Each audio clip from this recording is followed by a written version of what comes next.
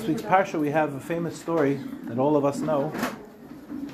Yaakov Avinu came to the house of Lavan and he saw Rachel and he immediately fell in love with Rachel.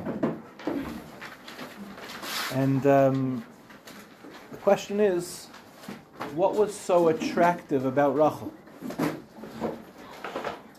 You know, there's such a thing called love at first sight. But obviously when we speak about Yaakov Avinu, we're not speaking about a superficial Hollywood version of love at first sight. So if Yaakov Avinu loves Rachel, it must mean that the Torah is communicating to us that there's something very deep about the relationship, about the connection between Yaakov and Rachel, that Yaakov immediately recognizes that Rachel is his soulmate. That's our first question. What's the nature of the attraction of Yaakov and Rachel? The second question is, why is Lavan so insistent that Leah marry Yaakov first? That seems to be a big part of the story, and we grow up hearing the idea, I know this is a sensitive subject, that the younger one shouldn't go before the older one. But on a deep level, what does that mean? Obviously, Lavan had something in mind, something sinister, because we know Chazal tell us, Bikesh Lavan lakar es hakol, that Lavan wanted to uproot all of the tenets of Yiddishkeit. Yaakov was a danger to Lavan. He was a threat to Lavan. So if Yaakov is a threat to Lavan, and Lavan wants to uproot all of Yiddishkeit, first of all, where do we see that? As we look at the story of Yaakov and Lavan, we don't really see that Lavan is ever so dastardly, that he ever does anything so terrible.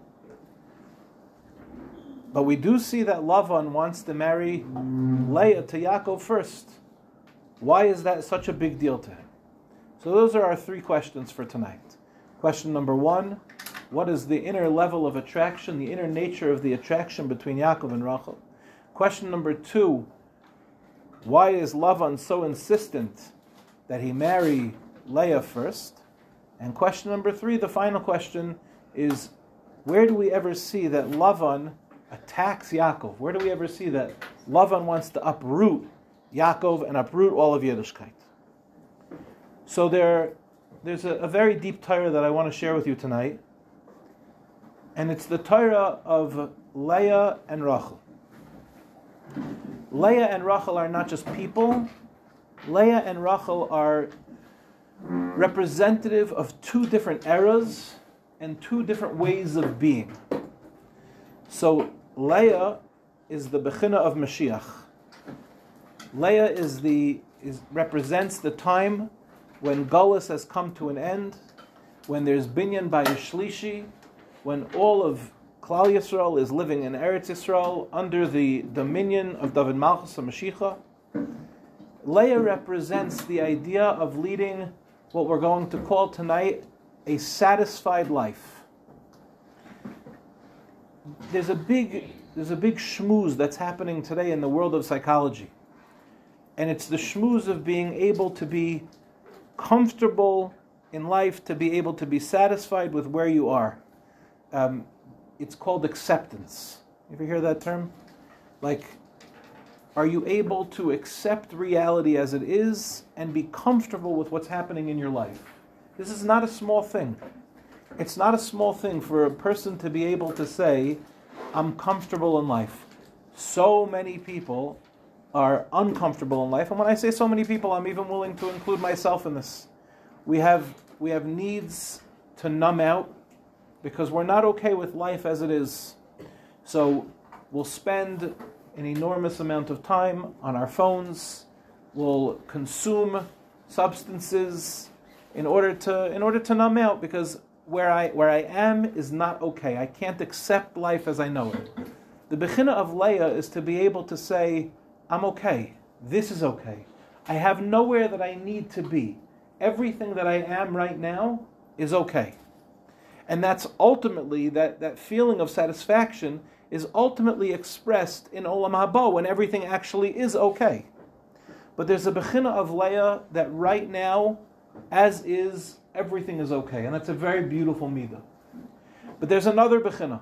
Yeah? What's the bracha? Which Leah is to be satisfied. Leah is to feel comfortable, to accept reality as it is. Of course, the ultimate reality that leads to our satisfaction, to our comfort, is the era of Olam Haba, is the era of Yemos HaMashiach. But even now, in our state of Golus, there's value in being able to be present in Golus and to be able to say, I'm okay, and it's okay. Imagine what it would be like for Klal Yisrael to go on a journey of Golus. For how many years have we been in Golus already? For 2,000 years, for us to be in Golus, and the entire time to be going, this is not okay, this is not okay, this is not okay. That seems to be a very unhealthy way of living your life. A person has to become accustomed to Golus. A person has to be able to get comfortable in Golus, to be able to build and to serve Hashem. If there's a constant pressure and anxiety of this is not okay, then you're never going to be able to perform in your life. So there are times in your life when things are difficult, when things are broken, when things feel unmanageable, and to be able to find that spark, that nitzotz of Leah Imenu inside of us, and to be able to say, and yet, I'm okay. That's a very big deal. It's no small matter. How many people are sitting there with, let's say, for example, struggling children? How many parents are sitting there going, it's not okay, it's not okay, it's not okay? What type of energy does a person bring into their home when they're constantly saying it's not okay? What do you think it's like to be the child of that parent, who the parent is constantly saying it's not okay? It's not okay, but you can't live like that. A person is ill, chas v'shalom. They need medical treatment, serious medical treatment. It's definitely, nobody here is going to say that it's okay, right? It's an uncomfortable situation. It's a painful situation.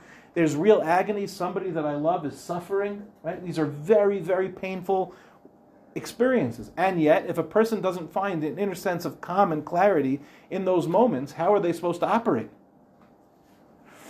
That's one side of the equation. There's another side of the equation, and this is the side that we're going to spend a lot of time talking about tonight, which is the Rachel Imenu. And Rachel Imenu represents what's called yearning. Yearning is a very powerful word. I just want to sensitize you to the word yearning for a moment and what yearning means. Yearning is a person's hopes. Yearning is a person's aspirations. Very often we're cut off from yearning because we won't give ourselves permission to want. And want is an engine that drives every human being. This is like super important to know.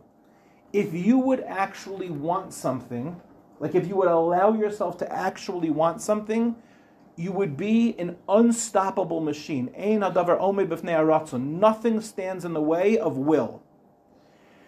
But many of us won't allow ourselves to actually want something. Because if I actually want it, then what could happen? It might not happen. Or I could get it and I could lose it. To want something is to be vulnerable. Once you acknowledge that you want something, you're already in a position of vulnerability. I'll give you an example of what this looks like. I probably shouldn't give this example, but this is an example that I know will keep some of you on your toes and keep some of you with me. Let's say, I'm just making up a case, let's say you're in Shidduchim, and there's someone that you notice. You ever not notice somebody? You ever do that thing where you're working hard to not notice? Like I notice, but I don't want anyone to notice that I notice. Like someone walked by my field of vision, so I keep looking in the same way so that people won't see me do that. You know what I'm talking about? Yeah?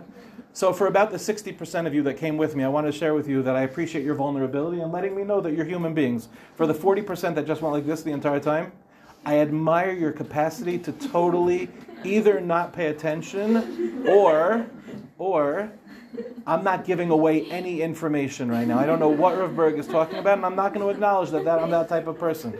But for the 60% of the honest people in the room, I want you to know I appreciate your vulnerability. Why is it so difficult to say to a friend, and you do it in like a cute way, you do it like this, you're like, what's his deal? I think I might know someone for him. You're someone, right? Asking for a friend. Right, I'm asking for a friend. Apparently a lot of us have a lot of friends, right? I'm asking for a friend, what's his deal? What's so hard about acknowledging out loud? What's so hard about acknowledging out loud, this is something that I want? Your rejection. Right. There's vulnerability in wanting. The second that I want it, I could lose it. The second that I want it, he might not want me back. That's a really hard place to be.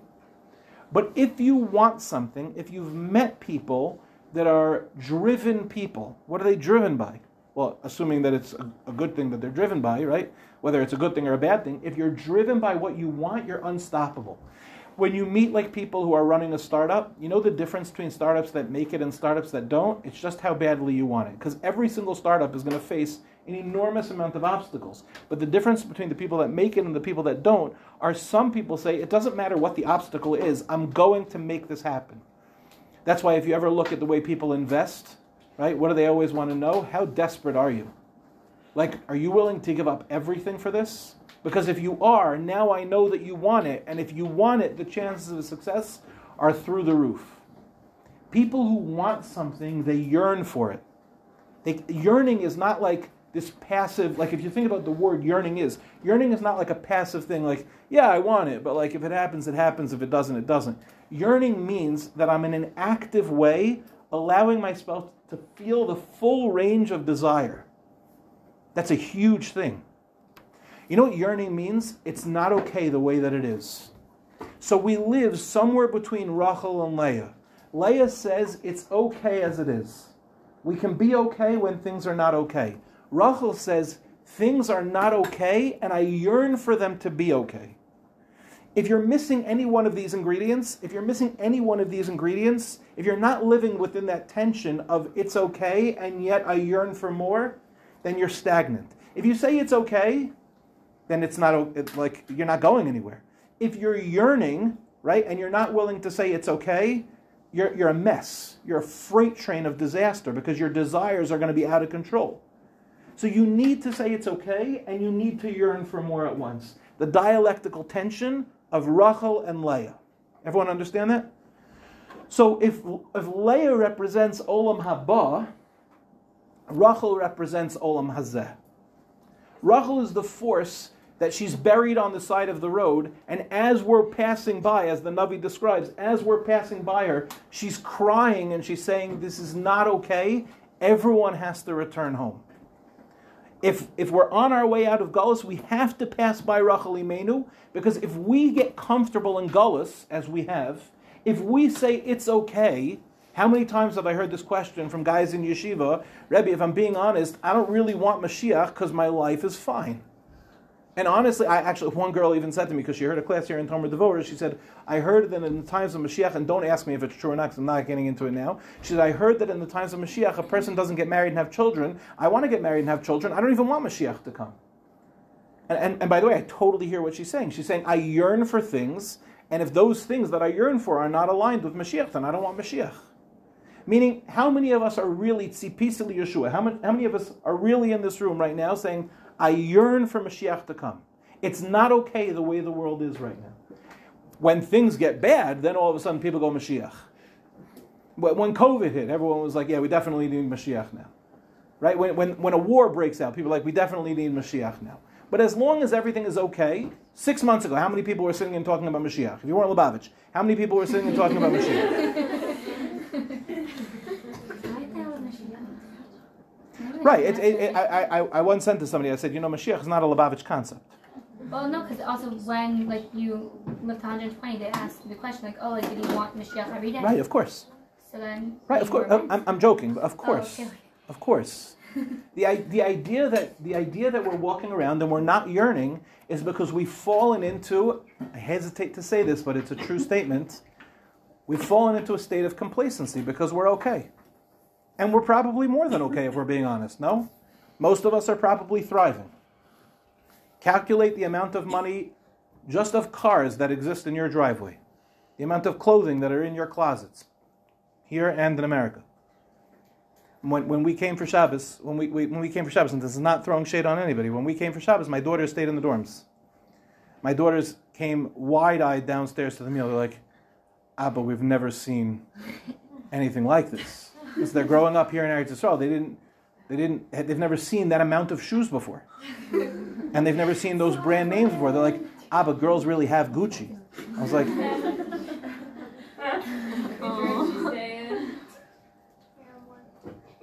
It's every room. It's every room. I totally understand why we've fallen into the state of complacency. Because as long as they're not marching down the street with Nazi flags like they just were in Madison, Wisconsin, so then most of us are sitting there and going, it's fine. It's fine. Why should I do anything that's not... It's fine. I totally hear it. It makes sense to me. But when a person falls into the complacency of it's okay and they're not yearning for more, a fundamental part of themselves has been turned off. If you're a person who's going through life and you don't want, it's like chaval. It's when you get to see girls who, unfortunately, let's say, are significantly older and they're not yet married, at some point the rejection becomes so large that they'll turn off their desire to date. I'm just going to build for myself this other life. And I'm going to be working, and I'm going to be a balas chesed, and I'm going to be a balas tzedakah, and I have this whole life that I built for myself. Because I can't handle the rejection of wanting someone or wanting something for myself anymore. When you see those people, lo aleinu, you'll see that there's certain spark has gone out of them. Nobody wants to be that person. People don't want to be dull. People are meant to be illuminated. People are meant to be passionate. You can only be passionate when you want something. Passion comes from desire. If you're yearning, you're alive. If you're not yearning, you're dead. Imagine a couple. Imagine a couple that no longer yearns for each other. They just have accepted, this is my marriage. Isn't that the saddest thing in the world? Okay, there are dark times. It hasn't always been easy. It hasn't always been good. But isn't there a part of you that yearns for more? If there's no part of you that yearns for more, it's what are we doing already? Why are we here? What are we building? The yearning is critical. The yearning is what keeps something alive. There's one of the great Hasidic masters once said that when we all arrive in the times of Mashiach, we're going to miss Golus. We're going to miss Golus. Why? Because in Golus, in Geula, we're going to be sitting and going, remember the yearning? In a certain way, yearning is even more powerful than arrival. Because when you want something, there's all that passion and all that excitement and all that enthusiasm. When you arrive and you have it, it's beautiful. But in a certain way, the yearning can even be more powerful than the experience itself. Does that make sense? That's why in our heads, sometimes we do this thing where especially for seminary girls, it's marriage, right? And you speak to the seminary girls and they're yearning for marriage. And then you speak to the married girls and they're yearning for seminary, right? There's what happened? The yearning, and sometimes the yearning could be even more profound than the actual arrival of the thing itself. So in the times of Mashiach, everything is actually going to be okay, but we're going to miss the times when it wasn't okay and we were yearning for Geula. Why is this attractive to Yaakov Avinu? Why is this midah of Rachel Imenu attractive to Yaakov? And the answer is as follows. Yaakov Avinu is leaving Eretz Yisrael, and every bone in his body is saying, I must return. Does Yaakov Avinu want to leave Eretz Yisrael? Let's start there. Does Yaakov Avinu want to leave Eretz Yisrael? He doesn't want to leave Eretz Yisrael. He has to leave Eretz Yisrael. And as he's leaving Eretz Yisrael, what accompanies him? Har Moriah is accompanying him outside of Eretz Yisrael. He doesn't want to be leaving. He's taking Eretz Yisrael with him. For those girls that are shana bed and are already in the space of starting to think about returning back to America, there are people that leave Eretz Yisrael, and then there are people that leave Eretz Yisrael, and the entire time that they leave, they're yearning for Eretz Yisrael. The entire time that they leave, they're like, Libi b'mizrach, I'm coming back. Rabbi Nachman says, everybody is in a state of constantly coming back to Eretz Yisrael. So Yaakov Avinu is leaving Eretz Yisrael, and he's taking Har Moriah with him. And everything about Yaakov Avinu is, I'm coming back. As soon as Yosef HaTzadik is born, what does Yaakov Avinu say? I'm ready to go back. Now I can confront Esav. There's no vision of Yaakov Avinu that doesn't include Eretz Yisrael. So if you ask yourself, is Yaakov Avinu more like Leah or more like Rachel? The obvious answer is that Yaakov and Rachel share the same root vision of reality. The world is not okay as it is, and it's our job to yearn and to make it something more. So when Yaakov sees Rachel for the first time, naturally, it's not love at first sight in the superficial sense. It's, I see in her a reflection of myself. We both have the same way of seeing the world. And that is an exceptionally attractive thing. When you see in somebody else that they have desire and that you share that desire, you share that passion, that shidduch is good to go. If let's say, I know a guy who's dating a girl right now, and this guy is gung-ho on Kiruv.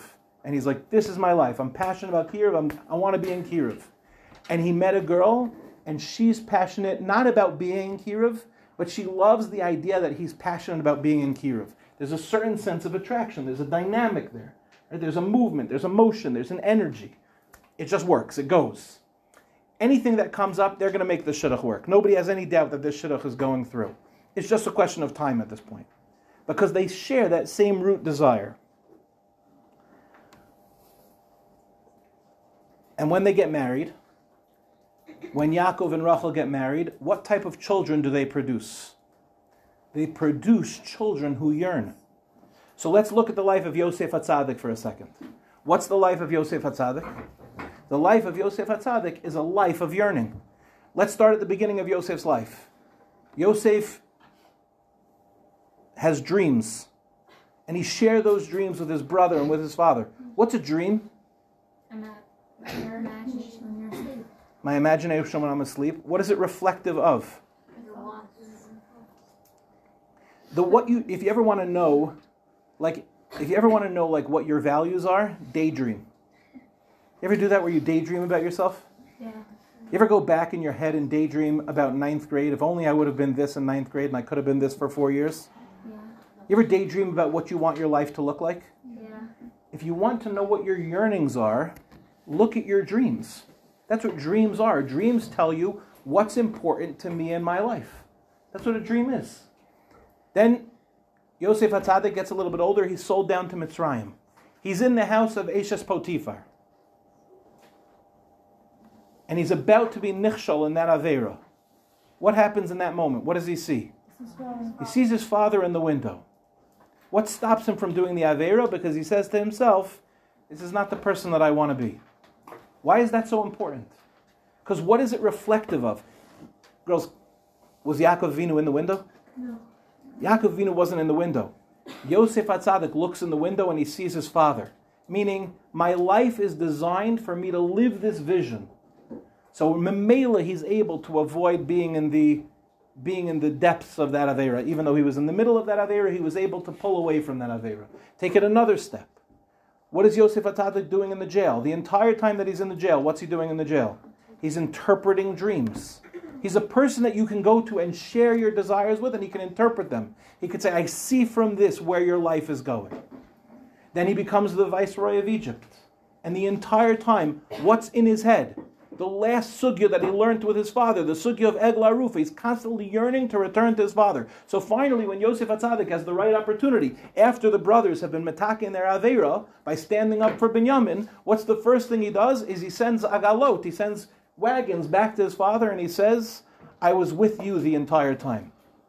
What's the bechina of Yosef HaTzadik? He's the child of Rachel and Yaakov, he's a child of yearning. Anybody know, I doubt we're going to get this, anybody know where you see Binyamin's yearning? You see Binyamin's yearning when it comes to the story of Purim. After Achashverosh calculates that 70 years have passed, and now the Beis HaMikdash he sees won't be rebuilt, he makes a Suda to celebrate the destruction of the Beis HaMikdash, and that the Beis HaMikdash will not be rebuilt.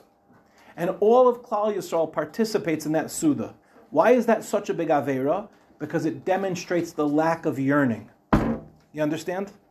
Klal Yisrael understood what Achashverosh's cheshbon was.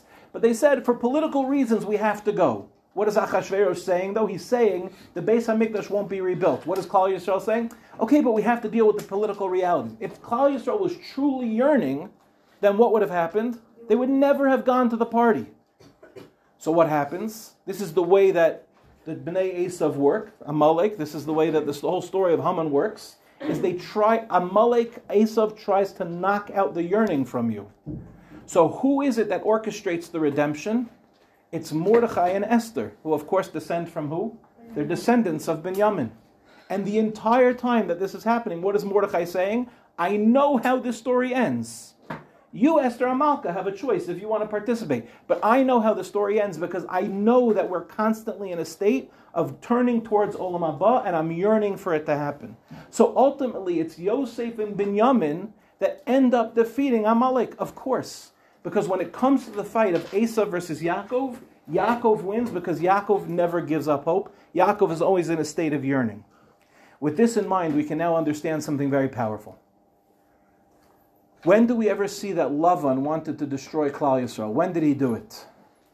On the night that Yaakov married Leah and not Rachel.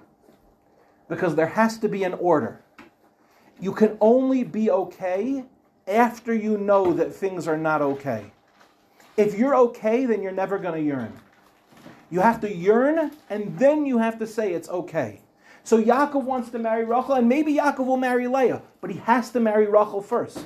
Again, just want to make sure I didn't say the point clearly. Let me try again. I want to make sure everyone gets this. If you walk into a situation that's not okay, and you go, it's okay, but I yearn for something more. You're not going to do that. Why are you not going to do that? Because from the moment that you say it's okay, you've already said, I don't need this so much. I'm not desperate for this. I don't yearn for this. The moment that you said it was okay, you already turned the volume lower. But if you keep the volume up and you say it's not okay, this is not the way, this is not okay. It's not okay for Hamas to come across our borders and murder 1,500 of our people. It's not okay. It's not okay, and I yearn for a world where a Jew can live in Eretz Yisrael safely. Then afterwards you can say, and yet we have a baseline of being okay. You hear the difference? If you start off and you say, I'm okay. If you're okay, then you're not going to operate. You have to be ready to operate and know that you're okay. That's the order that it has to come in. Once you're acting, you have to operate from a place of okayness. But you have to not be okay to be okay. Does that make sense? I know I didn't say it in like the clearest way. It might be a little bit convoluted. You understand what I'm saying? Yes, no, maybe? How does that relate to Leah? Because Leah is the bechina of being satisfied. And Leah is the bechina of acceptance. And Leah is the bechina of olam haba. And to be able to recognize that even when things are not okay, I'm okay. So Lavan comes along and Lavan says, I'm going to marry Yaakov to Leah first. Because even if Yaakov will marry Rachel afterwards, once he has Leah in his life, he's okay. So he'll have no desire to return to Eretz Yisrael. He'll have no desire for Geula. He doesn't have to bring Hara Moriah back with him. I can uproot all of Yiddishkeit because I can turn off the yearning by saying, you're okay. So you lose yearning in that sense. If he marries Rachel first, Lavan understands this yearning is going to be so powerful, the yearning of Rachel Imenu, of crying for all of her children to return to Eretz Yisrael. HaKadosh Baruch Hu has to say to Rachel, stop crying. Because your crying is so powerful that I'll have no choice but to give in. Lavan has the ultimate secret of how to turn down the dial of desire. Just be okay. If you're okay, then you don't need it to be different than it is. So I'm going to marry Yaakov to Leah first. If I marry Yaakov to Leah first, then I'm not going to have a problem if he marries Rachel. So now Yaakov comes and he sees I married Leah. He says, you have to let me marry Rachel. He goes, no, you can marry. You have to work a little bit harder. But now you can marry Rachel. You understand how devious Lavan's plan was now? His whole plan was to take away the desire of Yaakov Avinu to return to Eretz Yisrael. That's all of a Jew. There are girls that come this year. There are girls in this room right now. And you could tell, by the way, who yearns in this room and who doesn't yearn in this room. You could tell, by the way, a girl shows up to class. There are girls that show up to class. They come. They're ready to work. I don't need girls to take notes, but there's such a thing called eye contact. You girls have a gift that you can give to every teacher that sits in front of you, which is paying attention. And paying attention means with your eyes. And so you can tell, as this person who speaks in front of a lot of people, you can tell. There are girls that look at you, and then there are girls that don't look at you, and then there are girls that are looking at someone else or looking at something else, right? It's a totally different experience. There are girls that come to SEM, and what they yearn for is something outside of seminary. There are girls that come to SEM, and what they're yearning for is something inside of seminary. You can always tell what somebody wants based on how they live their life. You know exactly what people yearn for. Just look at what they do. Does that make sense? So when somebody comes to seminary and they go, I'm okay. I like my Judaism just the way it is. I have no desire to grow. I don't need to work on different areas of my Judaism. I kind of like, this is it. So when those girls come to SEM, that's exactly what happens. There's no movement, there's no motion, there's no passion. It's, I'm good. I'm not knocking it, by the way. There are people that are authentically like, look, I'm okay. That's fine. But there is a yearning that you get, and it's like, this is why I love teaching public school kids. When I have the opportunity to teach the TJJ kids in the summer, it's electric. It's electric. Unfortunately for me, it only gets to be my summer job. But you have these 15-year-old guys and girls that come to Israel for the summer. They're coming from backgrounds that are completely different than the backgrounds that you and I come from. And they made the decision to come to Eretz Yisrael for the summer. The yearning is crazy. Could be 2 o'clock in the morning. I'll be like, I got to go to sleep. They're like, I just have like 5 more questions to ask. And sometimes I'm like, when I'm teaching like the kids who are from birth, who come from like yeshiva day school system, I'm like looking at the clock going, okay, I think these girls can handle about 7 more minutes of this. The difference is in terms of the yearning. Because sometimes we're so okay, it's like, I'm okay. I'm just waiting to go out. I got to catch that bus. I'm meeting my friend in that place. You know what I'm saying? You're not, it's, Baruch Hashem, you girls are great. You girls are wonderful. You're yearning for sure. You're here. But you know what it looks like. You can pay attention. I'm not talking about in a judgmental sense. Even within yourself. Just look at yourself. Am I yearning or am I okay? If you're okay, it's not going to be a place of yearning. And there's a good thing to be okay. But if you're satisfied, then that's what it is. If you want something more out of your marriage, then it has to be okay, but it also has to not be okay. I'm not satisfied with this. I want it to be more. I want it to be more passionate. I want it to be more connected, more intimate. I want there to be more vulnerability, more seeing each other. I want to spend more time with each other. Fighting for your marriage is a good thing. It's devastating when a couple stops fighting for each other. Sometimes an argument in a marriage is a reflection of how much they care about each other. When a couple stops fighting, it can be a really terrible thing. I had a Talmud who said that to me once. His parents had gotten divorced a year earlier. I said, did you see it coming? He goes, no way. I said, really? He goes, yeah, they never fought. Right. They had nothing to fight about. They had given up on each other over a decade earlier. There was nothing to fight about. A couple that fights is a couple that's passionate. There's yearning. I want more. So why didn't it work? Why wasn't Lavan successful? L'chara, Lavan had a great plan. If Yaakov is okay, so then he won't yearn. So how did it work? How did Yaakov Avinu marry Rachel and he wasn't Lakar as Hakol? So here's the secret. You ready for the secret? This is an amazing secret. The greatest yearning is when everything is okay and yet you know that something is still missing. That's the greatest possible yearning. Lavan's cheshbon is, if it's okay, there'll be no yearning. The secret of Rachel Imenu, the secret of Yaakov Avinu, is it is okay. And yet something is missing. Our marriage is great. We're connected, we spend time with each other, we love each other, we're raising a beautiful family together, we share values, everything is great, and yet we could still be more. So many people yearn from a place of deficit. The secret of Rachel Imenu is that her yearning is so deep that even if everything were to be okay, she would still be yearning. That's the nature of Rachel Imenu. So we always think of Rachel Imenu as Klal Yisrael's going out to Golus. Rachel Imenu is on the side of the road going, it's not okay. The secret of Rachel Imenu is that when we're in Golus and everything is okay, she still says, but it could be more. You could be living in a certain town, or 5 of them, and you could be living in a certain place, just to wake you girls back up, welcome back. You could be living in a certain place and you have everything that you need. You have yeshivas and Beis Yaakovs, and you have cars, and you have houses, and you have kosher restaurants. And you have every single thing that you need. I just saw a $250 hamburger, kosher, they said it was kosher, which means that a rabbi blessed it. It was kosher, covered in gold. The bun was covered in gold, the meat was covered in gold. It was a $250 burger, covered in gold, glatt kosher. The Mashiach was there, he watched the whole thing, it was unbelievably beautiful. You have if we can spend $250 on a burger, I think we're pretty okay. I mean, on the other hand, we're definitely not okay. If somebody says, I think I could sell a $250 burger, and people go, I think I would buy a $250 burger, we're definitely not okay. But obviously we're okay. It's better than not being able to afford a $250 burger. But it's not okay. Can I ask you a question? Not yet. Because I don't want to answer the question I think you're going to ask. You ask me privately. Okay. You hear what I'm saying? Yeah. L'chaim. Even if Yaakov marries Leah first, and even if everything is okay, the Rachel Imenu is so strong that she says we have to go back to Eretz Yisrael. And this is why once Yaakov Avinu is born, once Yosef HaTzadik is born, Yaakov Avinu says now we could return to fight Esav.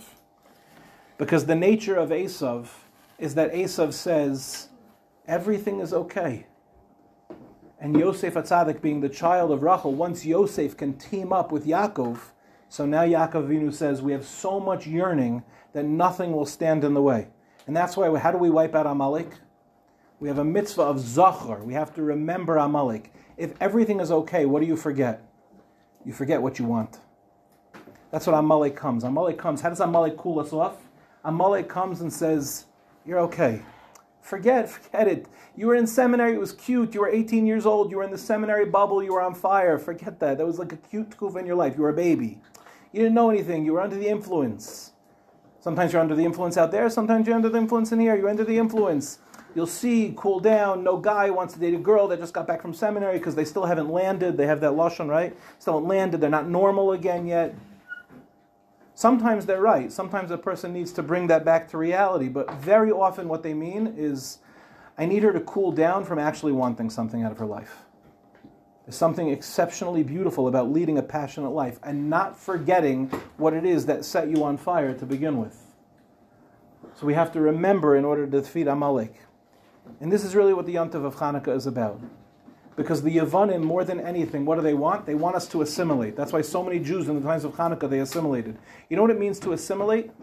For a Jew to assimilate means to forget the yearning that I'm not okay. If a Jew says, I could be okay, I just have to be like my Christian neighbors. I just have to become secular. I just have to be an atheist. I don't have to go to shul anymore. I don't have to light Hanukkah candles anymore. I don't have to do any of those things anymore. That's not where I am. That's not who I am. I just want to be like everybody else so I could be okay. That means that they're turning off. Assimilation means I'm turning off my yearning from returning to my source. Every single Jew naturally has in their heart that they want to return to their source.